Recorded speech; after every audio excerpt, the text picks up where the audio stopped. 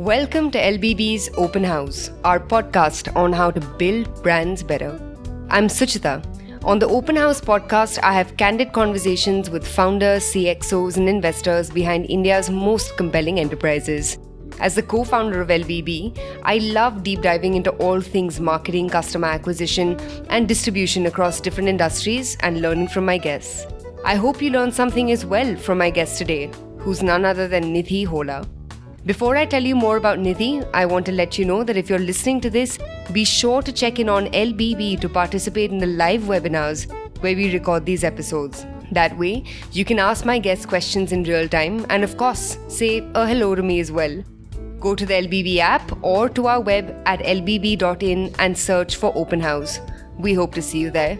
So back to my guest. Nidhi Hola needs no introduction. Her and I met a while ago at a Twitter get-together and immediately hit it off. She has decades of experience working for some of the biggest companies in the world. Currently the director of partner marketing at Microsoft, she's also the force behind making India the largest consumer base outside the US for GoDaddy. What I find most fascinating is her outlook to marketing, which is predominantly from a B2B lens. Businesses are customers too. Keeping that in mind, I chat with Nidhi about her experiences with identifying and implementing the right B2B marketing strategies. I really enjoyed learning from her, particularly how to think about marketing through first principles. Thanks to the wealth of knowledge Nidhi has, this episode will help you understand consumer psyche better and also help you think through how to effectively drive consumer engagement. Hope you enjoy our conversation. Let's jump right in. What I'd also, love to do to sort of, kick things off is maybe if you could just tell us a little bit about yourself. Obviously, I know, your most recent experience at Microsoft, which is how we guys started chatting. But if you could maybe tell all of us a little bit about yourself. Sure. So thank you once again for having me, Suchita. A quick summary of my journey. Actually, instead of, I'm sure everybody can go on LinkedIn and look at it, but I would actually talk about what were some of the interventions that helped shape my journey so that, it will also help address maybe some of the questions that people have and maybe get some more questions from people. So I started my career with an agency, started my job in communications, and then moved to marketing, set up the analyst practice and the marketing practice for the agency. And when I started out, and this is something I learned in my first job, so there were like 4 things that we used to think about. The first one being look forward to coming to work. And these principles have sort of stayed with me. And I think it's extremely important that you love what you do and you're passionate about what you do and the people that you work with. That's what matters at the end of the day. You have to look forward to coming to work. The second one was, how do you think customer first? So a lot of times, when things are not going well for us, one tends to kind of blame external factors and sometimes it is external factors. But do you really know your customer and understand your customer? Mm-hmm. I think that is extremely important. The third one was that how do you go about, forming a relationship with the client or the customer at the other side of the table? So, we used to say that India is a relationship-driven economy. It is, people do business with people they like. You wouldn't get into business. And when you're going out there and selling, nobody is buying the product really. People are buying the passion of the person who's sitting across the table, the authenticity of that brand or the passion that they bring to the table. So I think those were some of the principles that kind of I have lived by, and I learned them in my first job. And then I got the opportunity to move on the corporate side where I worked with some of the brands. They were MNCs, but we were always catering to the small business, the small guy, and startups. So that's what I did for a few years, and then got the opportunity to work with GoDaddy. They were setting up operations in India, and having worked with startups in that sense in my previous role at VeriSign, I was really excited to take the GoDaddy opportunity because that was like a startup. They were setting up shop in India, although it was a known brand globally, but known for not the right reasons, perhaps. So we had to build the brand from scratch. And then also, of course, we took it to a level where we had 1 million paid SMB customers. So which was like a big achievement. Yeah, that's incredible. That was fantastic. And we did a lot of stuff. We failed a lot. We learned a lot. So that was a fantastic experience. So yeah, so that's in a nutshell the journey that I've been in. And right now I'm at Microsoft, really excited to be in this role as well. We're trying to do a lot of new things. In fact, there's a Forbes article that has just come out on the COO where we're talking about how Microsoft India is looking at catering to organizations of all size irrespective. So I'll send that out to you later.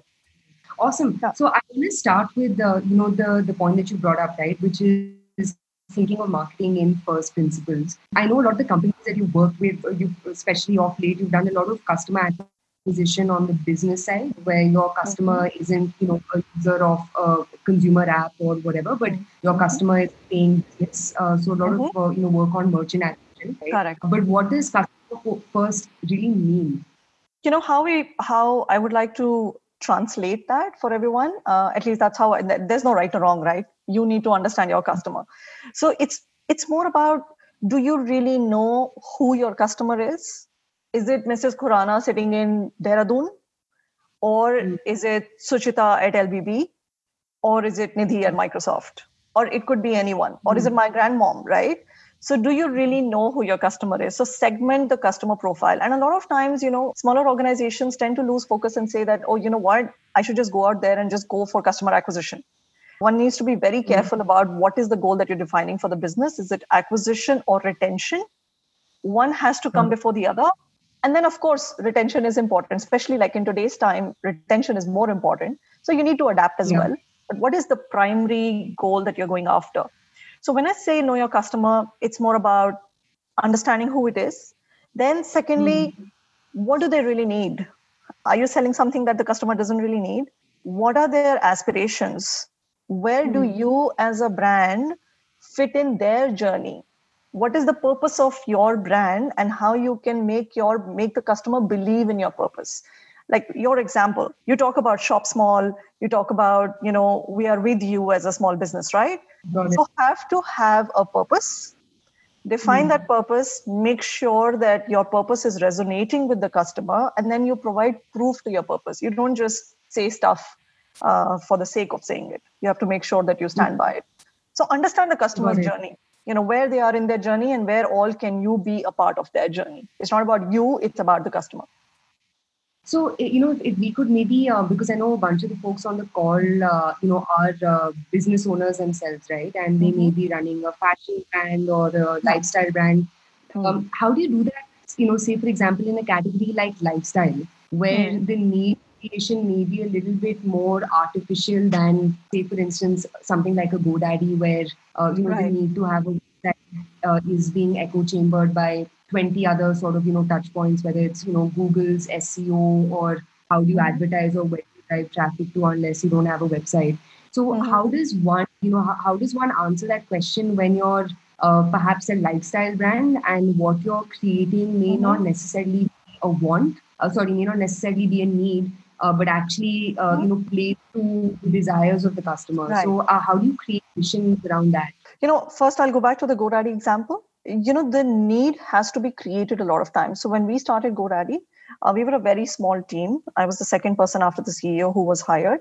And what we realized was the need for a website did not exist. We were selling a product for 99 rupees. But a small business owner would spend 200 rupees on coffee, but they will not buy a name for 99 rupees because they don't see the value in it. So we had to create that need. So a lot of time the need has to be created. It could be dormant. You need to just bring it up, right? Make them realize that they need it. In the case of a lifestyle brand, I think there's one brand that I personally resonates very well with me. Actually, there are a few. I'll take the global and Indian example. So Dove. There's no, you could say that the need for a moisturizing soap is not really, it's superficial or not. It's like a luxury, right? Even the price is such. But the approach that Dove takes to talking about inner beauty, you all must have seen in the time of COVID, Dove came back with the nurses and the doctors and the masks that they wear and how the lines are left on their faces. So, that is one example of where you're going after the purpose and not necessarily creating the need, but you're making the purpose so strong that the individual will get attracted towards the brand. I remember when you and I had met and I was picking your brain on how to think about LBB sort of sales strategy and sales infrastructure, right? You had brought up, this point about how any marketing goal needs to be tied very closely with a business goal. And sometimes with marketing, right, it's not, the ratio isn't all 1:1. How would you divide up a marketing strategy in a way where you're ensuring that no matter what you're doing, it ties in with a business goal? And also, what are the kind of metrics that a young entrepreneur on this call, or even folks like myself, should be looking at when thinking through where they're spending money when it comes to marketing? So, for example, education, educating your customer may not lead to a sale, right? Of course. But the LTV for education is like phenomenal, and one could even make that argument for content marketing. So, could you talk about that? Right. Sure. So from a strategy or an approach perspective, this is one of the things I learned actually fairly recently in my career at GoDaddy, which is about 6-8 years ago. There has to be a shared mission. You have to be aligned together from stage one itself. So what is the business objective? What is the business that you've set up? What does it exist for? Are you, like I said, customer acquisition and you don't really care about the value and how much you spend, deep pockets, or customer retention? Or it could be something as simple as, hey, X amount of revenue. Each and every business unit, sales is one unit, marketing is another unit. Everyone needs to rally behind that mission and that goal. So the goal has to be shared.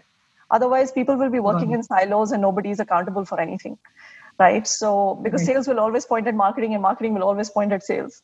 So you need to make sure that you're tied at the hip. I can give an example of how we went about the shared goal and knowing of the customer that you asked me earlier, Suchita. At GoDaddy, what we did when we started out, before doing anything, we actually went door to door in Delhi, Mumbai, Bangalore, Hyderabad, Chennai, in the metros, because we were coming with the assumption that we need to crack the metros first. So we said, okay, that should be easy, right? Not realizing that everybody was on Facebook at that time. So people did not feel the need for a website. So we went door to door, Karol Bagh, Sarojini Nagar, talking to the lower parade, talking to the smallest of shop owners and asking them as to, here is a product for 599 rupees, 600 rupees. Would you like to buy it? And all we got was, get out of here. No way, right? So that also helped me adjust the price. But then we kept going and then we realized it's not a price conversation. And then we gave it a spin off. By the time you finish your cup of coffee, we will build a site. So while this campaign, and on the spot, we made that site in like 15 minutes while one person engaged in the conversation with the business owner, another guy sat and used one of the automated tools and made a site. So this got a lot of PR and visibility and all of that. We called it the Cup of Coffee campaign. But truly speaking, it was one of the biggest failures because it was such a, like you said, it was a need creation. So I was not really getting revenue because the amount of money I spent in people's time in going and sitting across the table, making a website, knocking on doors, traveling, it just, it was not worth it. But the insights it gave us held us true to get to that 1 million mark. We realized that we have to operate at scale. We realized that we cannot do this door to door. But at the same time, it gave me those customer insights I would have never got on the phone or by talking to two people. That's one great example. Could you maybe give us other examples of tactile ways? There's obviously GoDaddy is a large company, Microsoft is a large company. You guys have budgets to work with, right? But if one is a young entrepreneur, if one still hasn't wrapped their head around what product market fit for them looks like, what are the more agile tactics that you think someone can sort of put in place to understand this customer well? Because you're totally right. If that isn't sorted out, anything else that you do will come crumbling down. Correct. Like I said, identify who the type of profile you want to go after. And to begin with, just do very focused outreach through the various social platforms. Just try and understand what gets them going. Just try and understand their sweet spots, their pain points. That will help you arrive at how you approach your marketing. On one hand, talking about don't use plastic, but then I saw a brand which is making shoes out of plastic. I want to go ahead and buy those shoes. I'm all about organic and sustainability, so that resonates with me. Whereas maybe my friends probably don't relate to it. So it just depends on who you're talking to. you need to understand, go after in a very focused manner. Don't spend money on it. Because like I said, we could do it in the other organization because like you said, we had the resources, but even then it was a failure. I could not justify the time and amount of money we spent. I mean, I went back and said, hey, see, we did that. That's why we got the 1 million. But truly speaking, those 12 months were really painful for me because all I had to do was justify as to why that happened. And it was one of the biggest failures that I learned from. Even things like search, etc., it costs a lot of money, SEM. And your audience profile has to be in one platform or location, or identify that and then just go after it. I think a related question to this is, even when you think of channels, right? Obviously, you have your lowest common denominators, which is just tap into SEO, build some momentum on an Instagram or a Facebook, get trended on LTV, and see some organic traction come your way. So I know those are like the lowest hanging fruits that a brand can sort of tap into. But what happens when a brand's figured out their 0 to 1? Now they're trying to get from 1 to 100, right? And they're trying to create some momentum around their brand. What are the channels that you found to be extremely effective, specifically with customer acquisition? And just generally, what are the tools that you think, especially from a measurement perspective, what are the tools that you think folks on this call should make a note of so that they know what the ROI on their marketing spend is? Sure. So let me talk about the first part of the question, which is the tactics first. Even in large organizations, we've seen that at the end of the day, word of mouth or customer evidence, as we call it, works the best. Customer evidence, and then you can blast it through whichever platform. Integrate customer evidence in your content marketing, so that it pops up in SEO, pops up on social platforms. So that is one critical component. And a lot of people don't really utilize PR the way they should. It is not seen as a strategic tool by a lot of organizations or by a lot of individuals. I think that needs to happen. So if Suchita is talking about a particular store somewhere, or Suchita is talking about Serendipity, it makes you want to go to Serendipity and check it out. Suchita outside of LBB, so you need to identify some of those influencers and make sure you have a strong influencer strategy as well as a strong customer evidence approach. So those are low cost but very highly effective mediums. And of course, if you go after big celeb influencers, then you have to spend money. But I'm just talking about when somebody is trying to go from 1 to 100 and not really from a 1 to a million straight away. Baby steps. Very important. You'll learn from it. And in terms of ROI, there's something we've followed, which is, and I still try and follow that as much as possible. The customer acquisition cost to the lifetime value that you get from a customer. Lifetime value could be measured as, let's say, 13 months, provided you're selling a 1-year product. So let's say you have an annual subscription-based model. So 13 months, a lot of your renewals would have happened or not happened. By the 12th month, you would have lost the customers. So we look at the 13-month value in the subscription business case, 13th month value of a customer. So we call it the lifetime value. Now, the customer acquisition cost to lifetime value, that ratio should be 1:3. If you're at 1:3, you're in a good place. And that's what you should try and get to. Then there are some other metrics and tools that exist. You could search for them online, or I'm happy to help people outside of the call as well. The time to return on investment. Like in the 0th month, in the first month that you acquired the customer, how much value were you able to get from that customer in the first month itself? So let's say I spend 100 rupees in acquiring one customer on my portal or for my product. If I spend 100 rupees, how much did the customer pay me back in the first 30 days, essentially, in the 0th one? Because that also, if it's at about 40% and above, you're in a good place. You're in a very good place. So that's how you should try and get there. Got it. And any channels per se that you found, fairly interesting to tap into? So like I'll give you an example, right? In LBB's case, WhatsApp has been the single most interesting channel for user acquisition. Right. On merchant acquisition, actually, content creation and content marketing has been the single best, generator of leads from a merchant acquisition perspective. So, any particular channel that's really caught your eye? It's Quora for some, Pinterest for the others. So I wouldn't want everyone to fall into, I call it a trap, because what happens is we try and think channel first. Again, here's where you come back and say, think customer first. Where is your customer? If your customer is sitting on Instagram and that's where they are, then so be it. Then that's your channel. If your customer is spread across, then you have to spread yourselves thin as well. But then again, focus, because the budgets would be limited. If you know that your customers 70% usage is on WhatsApp, or let's say are mostly Apple users, then that's where you would go. In some other case, it could be Android. So think customer first, where he or she is, and not really which channel works, because there's no single paintbrush that you can apply to everybody. So actually, I must tell you that in one of the organizations, a significant chunk of our customers were coming from SEM. But the end month value, so there is a direct correlation in the first month revenue that we get, and then the LTV as well. And the channel, you also have to see your LTV by channel, your lifetime value. So the customer, like you pointed out, the customer that's coming from, let's say, channel X, may be giving you the least amount of revenue even in the 13th month.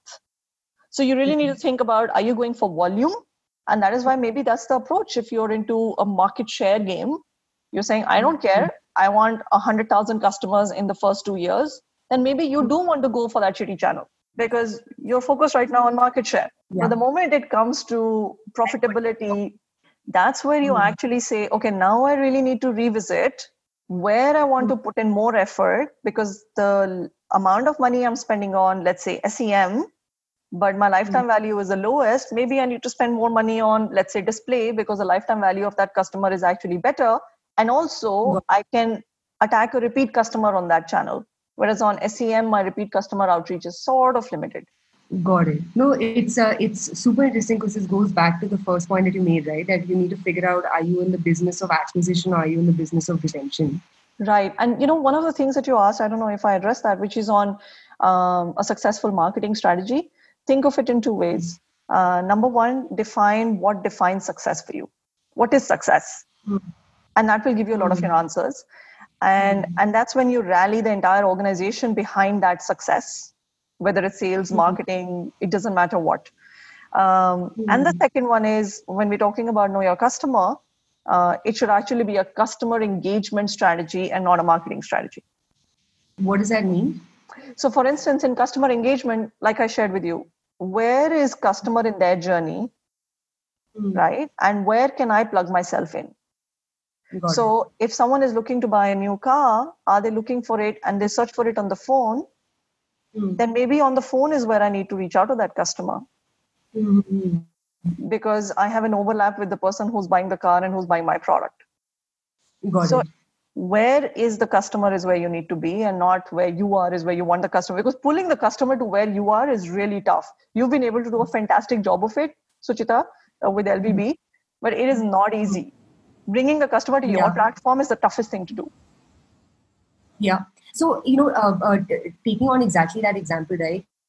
If I'm a young brand, say, selling peanut butter, should I also be looking at opening myself up to a Facebook marketplace, to an Amazon, because right now there's this whole sort of conversation about a lot of brands wanting to go direct to consumer, right? To keep their margins intact, to keep their brand intact, to keep, their pricing strategy intact. How does one sort of, strike a balance in between both, especially if you're a fledgling brand where you want that distribution, but you don't want that distribution to, bite you in the ass later because you don't have any of the data in terms of, how that distribution took place in the first place. So how does one strike a balance there? So let's say, what's it called? Happy Jars. No, let's say, right? Yeah. So I'm a peanut butter brand. Now, do I want to compete with a Skippy? Maybe not. So that means that I am trying to play in a very niche game. A very smallish segment is what I want to go after. So which is why I said, define what's success for you. Look at Blue Tokai, right? Blue Tokai has partnered with a lot of restaurants or places where they are also selling their coffee, cold brew, and beans and things like that. Because they figured out that, or let's say, Suchali's, again, sorry, this is a Delhi example. I'm sure people have logged in from everywhere, but Suchali, who does baking, she has partnered with the Blue Tokai. because people who are coming to have coffee can see her croissant sitting there and they would like to have it. I mean, that's how then you crack your distribution. Is Suchali going out there and doing SEM and competing with large, big brands or bakery houses? Probably not. Is she competing with even a Theo Brahman? Maybe not. Absolutely, figure out folks that are more complementary to your distribution than folks who can antagonize you in the long run. Correct. Understood. So if we could, maybe sort of shift gears, right? I think a lot of the questions that have come up have been around what does go-to-market mean, right? Everyone sort of, talks about, figuring out your product market fit. Where does a GTM strategy come in? What does it even entail? And if you could maybe give examples of, say, for example, something like a GoDaddy, which you launched from ground up. What was a GTM for a product like that, and what have been your key takeaways while building GTMs for the biggest brands out there? Okay, so GTM is from the perspective of in terms of what does it entail. What is the product that you take out there? So, for instance, I'll take the GoDaddy example. We had domain names, we had website, we had email.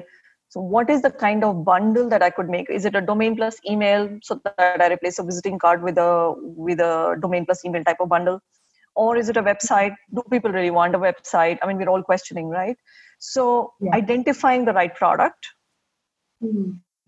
identifying how will I take that product to market, which is, am I going to go direct? Am I going to go through alliances? In the case of Blue Tokai and Suchali, it's a form of alliance, right?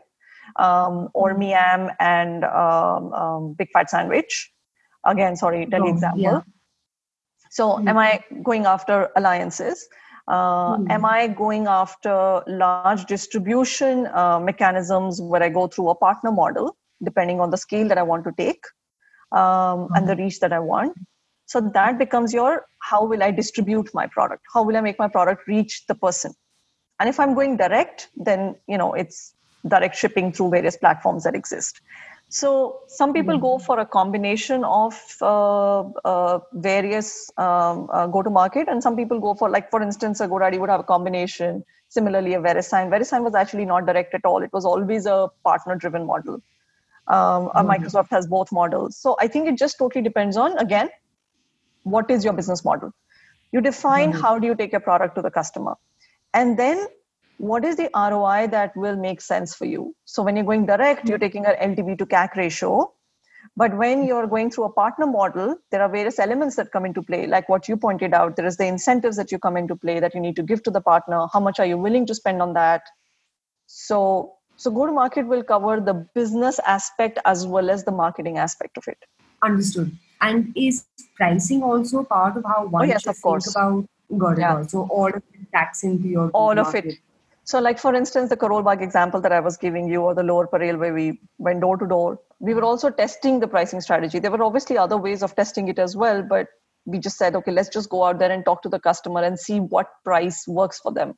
So you take that in. That's super, because I think, given that Vika is also engaged with so many small brands, I think the one thing that I've sort of seen is a lot of small brands get their pricing wrong. And it's either because, like you said, they don't talk to customers enough, they don't test out their product enough, they don't sample their product enough. I studied econ, so my sort of, view on pricing is a little different, but how do you figure out, at what price you should go to market, or at what price you should, sort of scream from the rooftop saying, I am here and I have arrived? Because obviously, pulling back becomes tough, right? Saying, whoops, I'm sorry, change my price now becomes a little tough. Right. And also you can't be on perpetual sale. Right. Or because demand increase, you can't take your price up, because then you're giving a wrong signal to the customer again, right? You're losing their loyalty in a way. So again, here you would look at competition, depending on who you see yourself pitted against. Second, a lot of startups don't do it, especially the smaller startups. You should always have an advisory board. There are a lot of people who would do this pro bono to help startups. So have like an advisory board, a bunch of people who you can just bounce off your ideas with.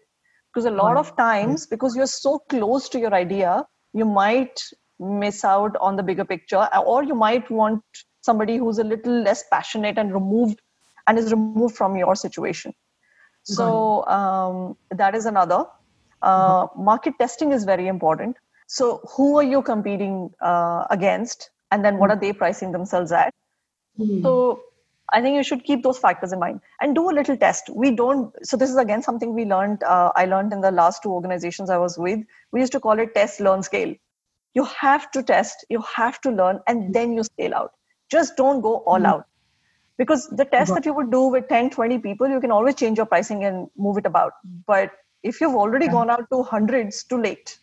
I mean, you can always change it. It's not never too late, but it just kind of puts you in a position where you're disappointed with yourself more than anything else. Yeah, and also your price determines whether you need to have an acquisition strategy or a retention strategy. Correct. And your margins coming from your price, right? So that's all right. of it is fairly good. All of it comes into play.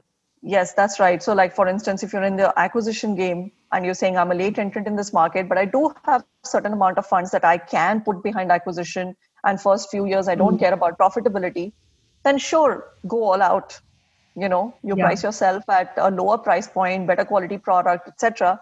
But do remember that after those 2 or 3 years, once the acquisition has played out and you want to increase your profitability, then you have to get more money from the same customer. Retaining a customer is retaining a customer in today's time is tricky. Or repeat customer, like a lot of them are not subscription businesses, so let's not say retention, but more about repeat customer purchase. I have like a bajillion more questions for you, but I want to sort of play on this super important part of thinking about how to retain your customer, right?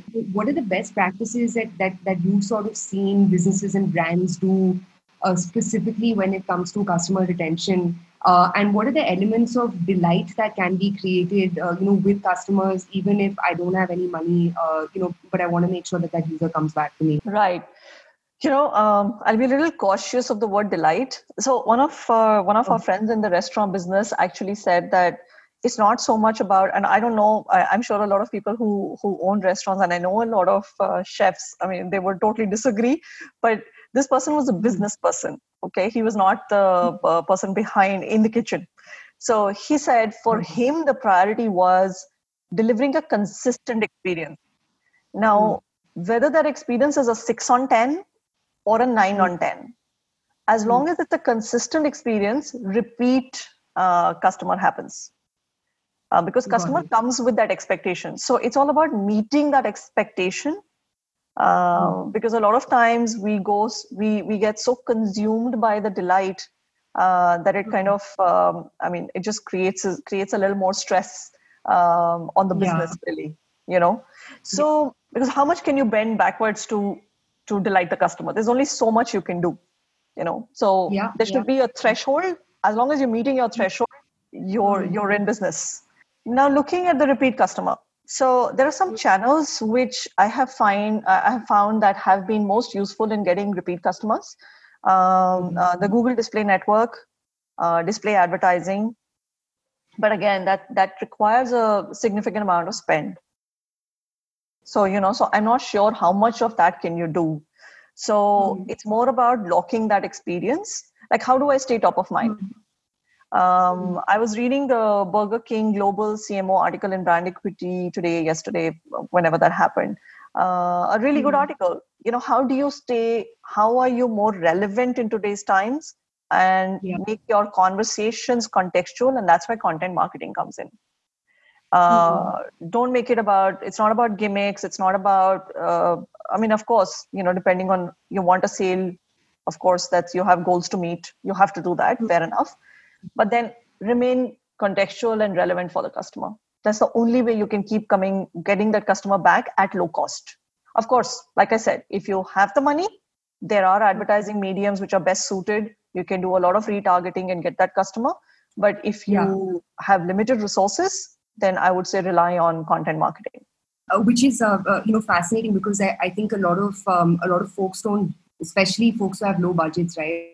And we made this mistake at LBK as well. Processes are so important. Once you've sort of figured out your GTM, once your product is out in market, you've got your distribution in place, you figured out your channel mix, Could you talk a little bit about best practices around processes that must be put in place if you want to go from 100 to a million? I thought you were going to say 1 to 100. Okay, so 100 to a million. Yeah, think big. So 100 to a million processes become extremely critical. You have to temperatize your approach as much as you can.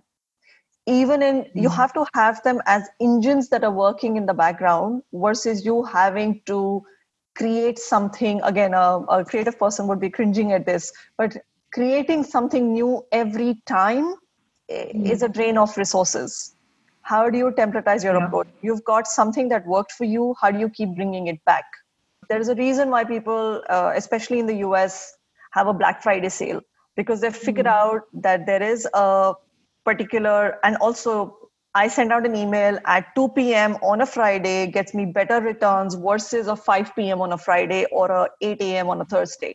You have to find the formula, so to speak, basis historical data of what you have done, which is why I said test, learn, and scale. The moment you go from 100 to a million, those are the kind of things that we did. We cracked the model of scale. What works? If it works, just go out there and do more of it. And if it doesn't, shut it down. Got it. If it doesn't work, shut it down, because you have limited resources. You cannot go out there and keep spending money on something. Got it.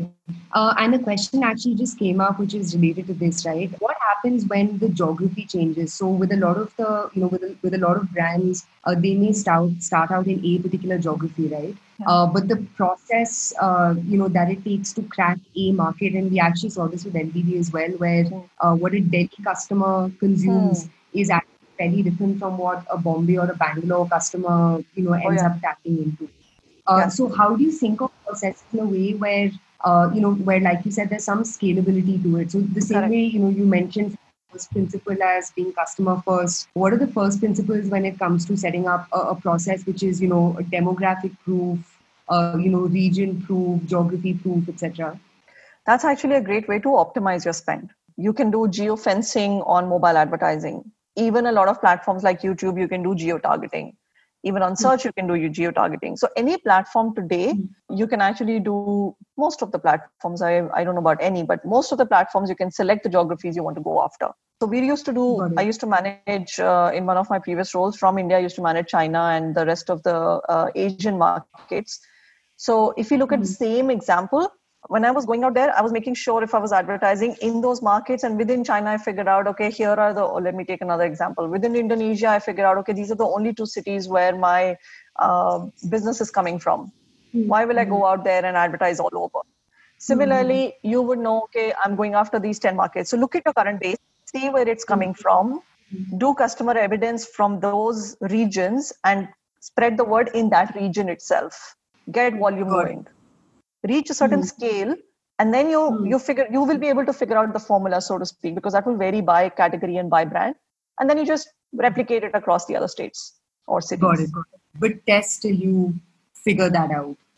Correct. Do small, quick tests, because agility is also very important. You don't want to spend a whole year just testing. Absolutely. This was fantastic. I had a bunch of other questions, but I know we're tight on time. I actually want to do two quick questions for you. One is there are a lot of women who are, on this. A lot of my female colleagues are on this as well.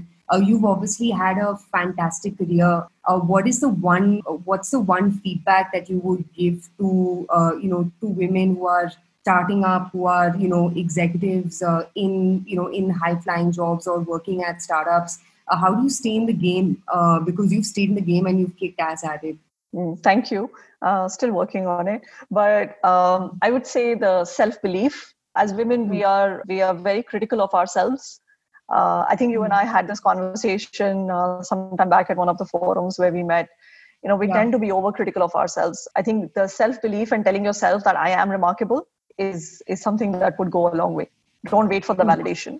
And a totally unrelated question, but because you've told us so much about all things marketing, GTM and channels, what do you read? Who are the people who you follow? Who are the marketers who inspire you, and who should everyone on this call be checking out as soon as this call's over?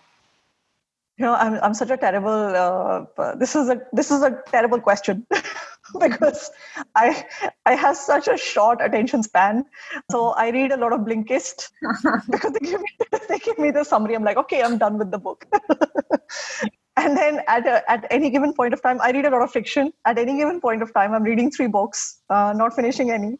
So I would go from the Happiness Project, which is like I forget the author's name, but from the Happiness Project to a book by Ellen to Lean In to Satya Nadella's Hit Refresh. So I have right now I'm reading 4 books and not finishing either of them. So in terms of who do I follow, I actually look at a lot of work that happens from some of the brands like Under Armour, Dove. Burger King has started doing a lot of interesting stuff in the last year or year and a half. I follow a lot of that stuff some of these large brands are doing. It's not like I can apply it to my job, but it just inspires you, just to kind of know what's going on. And some of the stuff that some of the local Indian sustainable brands are also doing, like the kind of work that Nicobar has put out. Yeah. I mean, I think there's just a lot that we can learn from these brands in how they're thinking about it. It just keeps you motivated. Got it. And, last question, obviously nothing is possible without a great team, right? What are your first principles when it comes to hiring, structuring teams, and also building teams? It's funny, I was going through your LinkedIn and you have so many people who've sent you love letters on LinkedIn saying maybe he is the best manager, best boss. I have learned so much under her. What does it take to build a rock solid team? What are your first principles when it comes to keeping teams engaged? So I think it's also at the time of hiring. At the time of hiring, one of the things that I would look for is, people do business with people they like. So is there a connection that one has? While keeping in mind diversity, I don't want replicas of me coming into this team. It's more about, I have certain weaknesses. Does that person have that strength, so that we complement each other? That is the first thing, keeping that diversity in mind, diversity in whatever form. The second thing I would say is whether a person has this is something we see at Microsoft, which is you should read Hit Refresh, Suchita. It's a great book. All of you should. You have, yeah. So Satya Nadella talks about the growth mindset, right? Whether the person is know-it-all or is the person learn-it-all. Are you learning something new every day? It could be attending a webinar, getting one sentence from somebody. It doesn't matter. I thrive on people interaction, and I have this little OneNote that I've created where I'm making that one statement I keep taking from my interactions and keep adding it here and use it whenever, So I think the growth mindset, the learn it all mindset versus the know it all. And the last thing I would say is that make your team succeed. How do you make sure if they win, you win? And if they don't, you don't. You just have to make sure, do what's right by people. And the rest will follow. You do right by them, they will do right for you, for the business, and for everything else. But first think of them. Because organizations will come and go. Organizations will find people that will come and go. But those people will remember you and your interaction with them. There are a bajillion, comments and queries coming my way. I may send some of them to you, and everyone who's asked these questions, we'll make sure that we get back to you with a response and an answer. I've already eaten up enough of Nidhi's time. Thank you so much. This was amazing. No, thank you. Thank you so much for having me. And please do share with me the feedback, good, bad, ugly, everything. Any questions as well, more than happy to answer them over the next few days. And thank you for having me here, Suchita. All the best, and thanks to LBB. Yes, stay safe. See you, Nidhi. Thank you. Thank you. Bye-bye. Bye, everyone. Thanks.